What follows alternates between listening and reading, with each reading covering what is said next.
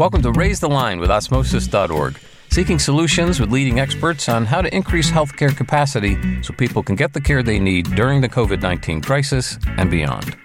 Hi, I'm Rishi Desai. Today on Raise the Line, I'm happy to be joined by Mike Mutka, Chief Product Officer and co-founder of Relias. Mike is an executive leader with over 30 years of experience in medical equipment, products, and software. He also founded Straightaway Health Careers in 2017, where he remains part of the leadership team. Relias helps its clients deliver better clinical and financial outcomes by reducing variation in care. The platform employs performance metrics and assessments to reveal specific gaps in clinical knowledge and addresses them with personalized, engaged learning. Thank you so much for being with us here today. Thanks for having me, Rishi. Appreciate it. Awesome. I just wanted to start out with a simple, how are you doing right now? How's life? It's like everybody, it's certainly been a surprising and challenging year. And I think it hit everybody so quickly, and everybody was kind of figuring it out as they went along. But it was also really a very amazing year. I was really, really thrilled with the way our organization and our employees quickly transitioned to a work from home kind of an environment and kind of kept the trains running on time and really working hard to keep taking care of our customers. So certainly been a hard year, but it was a very gratifying year for us. We were able to do a lot to kind of help our clients as they were coping with everything they've been coping with. Having said that, I'm just curious about your own background and like what got you to this point, because obviously this is coming into the last year or so. Your personal background in healthcare is just fascinating, and obviously it gives you a unique perspective on COVID. Maybe we can start with your beginning and just tell us about how you got interested initially in Relias. It's funny because I've been for 30 years doing things in sales, marketing, product management with medical products, especially in senior care. But in 2005, for a variety of family reasons, I was relocating to the Raleigh area. And I just happened upon Relias, or the predecessor of Relias, which was Silverchair Learning. And they connected with me, and it kind of came together, and it was a startup. And I was employee number 5. And my spare bedroom upstairs was global sales and marketing headquarters. And I'm not sure exactly why I was willing to take the risk of going to a startup versus more corporate jobs that I had typically had. But the people that were getting started with the company had so much passion. And I felt like the product clearly had so much opportunity. And it was online training for the skilled nursing environment. And in skilled nursing, there was a huge need for more consistent, higher quality training that was current with the regulations, that was flexible for people to do it differently than traditional classroom. And there were huge issues with managing training and compliance and tracking. And I just was really, really excited about the impact I thought the product could have in that particular market. And so I took the plunge, and it's been fantastic ever since then. So you were employee number 5 at Relias. I was employee number 5 at Osmosis. So I can relate to nice. I feel like, and what your mindset might have been like. Tell me a little bit about how your role has evolved over time. Obviously, you just mentioned you were there at the inception of it. What is it like now, and what has that journey been like? So I was president of Relias, and then we did a merger through our private equity firm that funded us with one other company that was called Essential Learning, and then became Relias. And so then I moved from president of Relias into sales and marketing and integrating those two companies. And then I did several years of kind of focus on mergers and acquisitions and us acquiring other competitors and other players to consolidate our offering.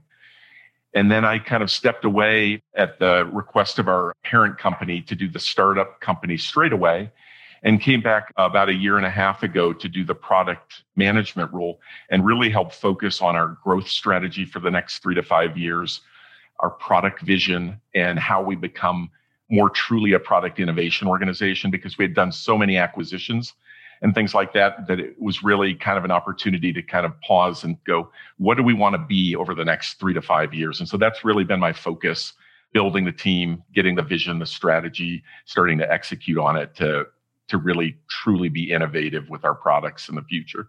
So obviously that's a pretty massive amount of growth. I guess I'd be curious to know, what are some lessons you learned as you went through all those kind of mergers and acquisitions and grew from a small organization to a relatively large one. Yeah, when we first came together as Relias for the first time in 2012, we were about 130 employees or so. And since then, we went 2x in growth over the first 2 years and then 3x over the next 3 years. And also both at a rapid rate for organic growth and acquisitions. And so we knew that the company would literally probably kind of implode if we didn't have a good plan in place for how we were going to scale the business, the culture, and everything. So I feel like, there were kind of 3 general areas that we really, really focused on to make sure that we held it together. And one was we did a lot of planning around culture building and not just, defining our values and communicating them, but also thinking about how that would impact how we recruited and selected people, how we onboarded them, and how we supported them over time. So we really, really were very intentional in setting up people and infrastructure to make sure that was going to be consistent with our culture. And then from our team standpoint, we really tried to recruit people that were very mission driven. And I did a survey maybe about a year ago, and about 90% of our employees, our mission as a company was really, really important to them in their role and in what they were doing.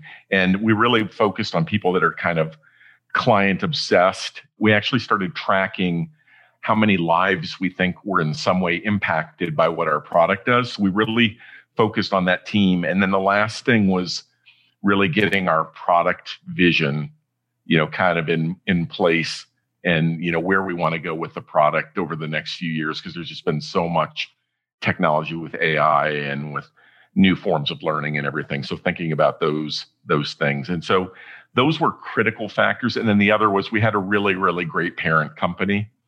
Our parent company is Bertelsmann. It's a 180-year-old, closely held, family-owned company. And the beautiful thing is, as opposed to kind of more of a private equity, where at times you're really thinking in months and quarters, they really think in decades. And so they really have an incredible long-term perspective and a strategic patience and a willingness to invest for the long term. And lots of people talk about that, but they really walk that talk. So those have been the things that have really been critical to keeping us from going off the rails as we've been growing as fast as we have. That's fascinating, especially that long-term view. I honestly have not heard that. The idea of kind of planning for decades is remarkable, and especially the pace at which things go now. I love to be a fly on the wall in these meetings just to think about how you talk about decades ahead, because it sometimes feels like it's just one foot in front of the other for a lot of people. My next question is about culture, because you just talked about how you have this wonderful culture internally. And of course, your company is extending out to clients and training people. And how do you get that culture within Relias out to the greater community of people that you touch? It's a great question. And it really, really starts, in the selection process. We would do quite a lot of techniques and testing and screening and other things to look for people that show real evidence of not just telling people you care, but showing that you care. So looking for evidence of that, because really, by the time you're 21 years old or so, you kind of either care or you don't about other people. And it's really, really important. I would rather have somebody with no formal education that deeply cares about customers and their problems than somebody with a PhD that doesn't care that much. So we really, really focused on that caring. And even in the early stages of their onboarding, like our onboarding for our employees is not that much about product or even their actual jobs. It's heavily about mission, vision, going out and visiting our clients, understanding what a day in the life is for them. We really try to constantly emphasize to people that, if you're sitting in our office working, your worst day is so much easier than the typical day of our clients. And every time you call them, that call you have with them might be the best part of their day. And if you can make that the best part of their day, then you're really, really doing well. And so we really just continue to stress that, and then as we bring people in and continue to do that, the managers we bring in, it kind of just continues. We kind of learn what to look for. You mentioned, obviously, you have this long view. Your parent company is family owned. You're a close-knit organization. When something comes up that's unexpected, like COVID, how do you respond, and how has the last year been compared to what you thought it would be like maybe a year and a half or 2 years ago? I think because of our owners and the long-term vision and the thinking in decades and everything, pretty early on when things started to happen last March, we consciously came together as a leadership team and said, you know what? Our best business strategy this year is just to focus on our clients and the problems they're going through and not worry about the numbers and the plans. Because, in March, you've usually just come off your January sales kickoff and launching all your plans. And we had a completely normal January sales kickoff where you'd heard something about some virus that was happening over in China, but that's not going to be a big deal for us. And we just kind of said, okay, forget about all of that stuff. What's going on for our clients? What are their problems? How do we help them, whether it's product, service, structuring things differently? And the bottom line is that this is one of those once in a long time events where people will remember who was there for them when they were in crisis for a long, long time. That will create tremendous loyalty, because in every client relationship, there are ups and downs, and sometimes you screw up. And most of the best clients we've ever had for years that I've been involved with, at some point or time, if I talk to them, they'll be like, well, remember back in 2008 when you guys really messed that thing up and you really came through for us? And then that's when I knew you were the right partner. And so we really emphasized that was this kind of a year. And so as a result, we've been fine. We're actually investing more heavily at the end of last year and this year in our product and growth. So, I'm curious, you have such a perspective because you work with so many partners. And so you've seen a wide variety of responses probably. What do you think COVID has revealed about the healthcare system broadly? And what steps do you think could be done to strengthen the healthcare system now that you've seen it play out? Golly, I think we could probably spend most of the afternoon on the policy and the infrastructure and, healthcare as a system and the design and all of that kind of stuff, and probably still just scratch the surface. But when I think about it, some things that we really saw that were relevant for us, I had seen kind of before, but were really accelerated by COVID, was that I really believe that in healthcare, rapid sharing of best practice is more important than ever, and having flexibility and agility. And it's really the time between when you have a problem and you identify a best practice and you turn it into common practice everywhere. And I saw some data once upon a time a few years ago that from the time when some first best practices are identified to when they become common everywhere is many, many years in healthcare, very typically. And so I think a lot about what role we can play in helping people accelerate learning and becoming a learning organization, an agile learning organization. And so for us, it's about, helping people learn and connect and share with technology. And I think we've seen this year that companies that were more comfortable doing that and that were more tech enabled pivoted better. If they were more comfortable doing telehealth, I think I saw that telehealth consumption by healthcare consumers went from 11% in 2019 to 46% last year. And think how long it took to get to 11%. And it went to 46 in 1 year. And 75% said, yeah, we like this. We're going to do more of it. So people that are able to pivot and identify places to use technology in situations like that are going to do really, really well. And they're going to win. So I think we saw that. And then the other thing, I think just with the system in general, on a personal level, I have doctors, RNs, social workers, mental health professionals, special needs professionals, all in my family. And so, I hear a lot. And I think one thing that's coming out of the last year is the importance of supporting the mental health and wellness of caregivers through really, really hard times, and making sure that with everything they're going through, if you're a nurse, frontline caregiver, you're always feeling safe, supported, and respected. and that ongoing that we provide, support for people that have gone through so much, stress and traumatic kind of experience, holding things together for our country. And so I think the importance of balance and wellness for caregivers is a big lesson. And I think companies, organizations, healthcare providers that do that well will be rewarded by much better retention and be able to get the best people and everything. Because I think people are really understanding how important that is and how much they need to value that. Yeah, there's of course the lesson we learn when we sit in an airplane where they say put your mask on first before you put one on your child. And yeah, I think when I first heard that, I was like, wait, what? How is that possible? Yeah. But in there is the wisdom of, you can't really fill other people's cup if your cup isn't full. And that's exactly right. Yeah, no, it's a good point around kind of caring for caregivers in general. I am curious. Your point about teaching is interesting as well. And as a teaching organization, we love to learn, and a lot of the folks that tune into the podcast love to learn. Do you mind sharing anything? It could be from any field, business or healthcare or whatever, or from your personal life, any sort of nugget of knowledge where Mike knows X and maybe Rishi and other listeners don't know it. And after kind of hearing what you have to say, maybe you can share that with us and we would know it too. Well, there's a couple of things, and this may be a blinding flash of the obvious, but our company is in an industry that gets referred to as SaaS, software as a service.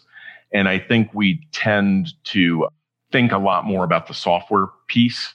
That's kind of where everything's at, the incredible software, the killer app, the program, the functionality and everything, but it's software as a service.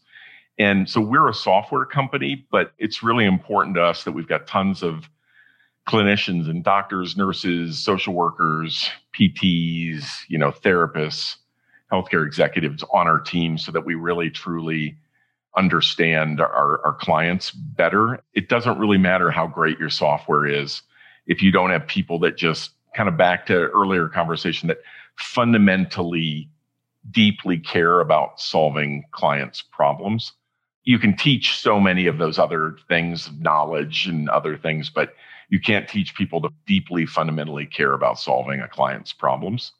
So I think that's just such an important thing to build into your culture. You mentioned that you look for people that have that caring kind of nature and maybe an aptitude for caring and empathy and compassion. I am curious, obviously they're going to stay with you for a long time. How do you nurture that? How do you keep them caring? Maybe they cared when they first came, but after 6-7 years, maybe they don't care as much. How do you keep that going? So we try to do a lot of both formal and informal recognition kinds of programs on a monthly, quarterly basis. Also programs that we have that allow people to catch somebody doing something right and reward them, real time with, like Relias points or other things like that. So we really try to create a culture like that that's set up where people get recognized for doing that. We do a monthly all hands presentation too, and a regular staple of that is as often as possible to have one of our clients in that monthly all hands to just come and talk and go, here's the problem we were having, and here's how your product helps, and here's how it was meaningful to us. And so we try to make sure we're doing that too, because it's about understanding what's going on for the clients, but then making sure that people see the connection about what they do every day and how it does ultimately make a difference. Because we know, like I said, 90% of our people are super mission driven. So if we can then do a good job of recognizing and appreciating them for that, and also making sure they see the connection between what they do and that mission, then you really can that's more firewood on the fire to keep things going. That makes a lot of sense. And, what I'd like to close with is advice. You have a very interesting career and you work at a very interesting company and you touch a lot of lives in a very real way. That's very special. And a lot of students and folks listening in, maybe early stage in their career, and wonder how they get to maybe a place that you're at or something that may be of interest for them. What advice do you have for folks kind of as they come out at this point in time in history? Yeah, I think in general for caregivers, I think I would say, most people enter healthcare careers because they feel deeply a drive or a purpose and a desire to care for others. They are caregivers, and that's why they do it. And then it's an extremely demanding profession that can really drain everything out of your tank, on a regular basis. And so I think it's really, really important to never lose sight of the fact that even if you just helped one person or saved one person's life today, it's tremendous. Because I think about it, like one time, like 10 years ago, I was in an emergency situation where somebody was having a health crisis, and I did something that helped save that person's life. One time, 10 years ago. I still remember that today, like it was yesterday, and feel like, wow, they're still walking around because of me.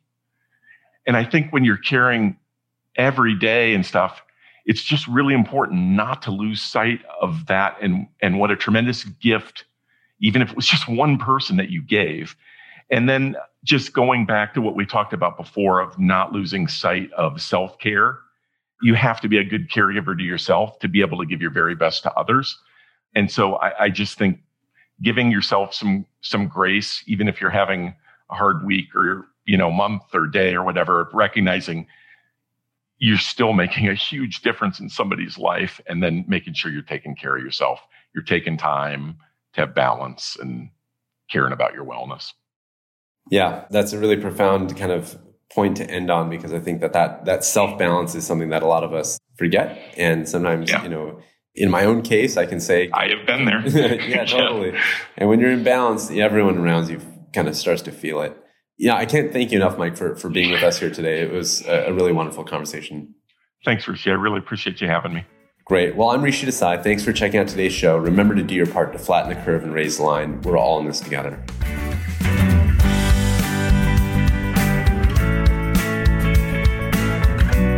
For more information on how you can help raise the line and flatten the curve, go to osmosis.org/COVID-19. If you like this podcast, please share it on your social channels. You can also subscribe to the series and check out all of our podcasts at osmosis.org/raisethelinepodcast.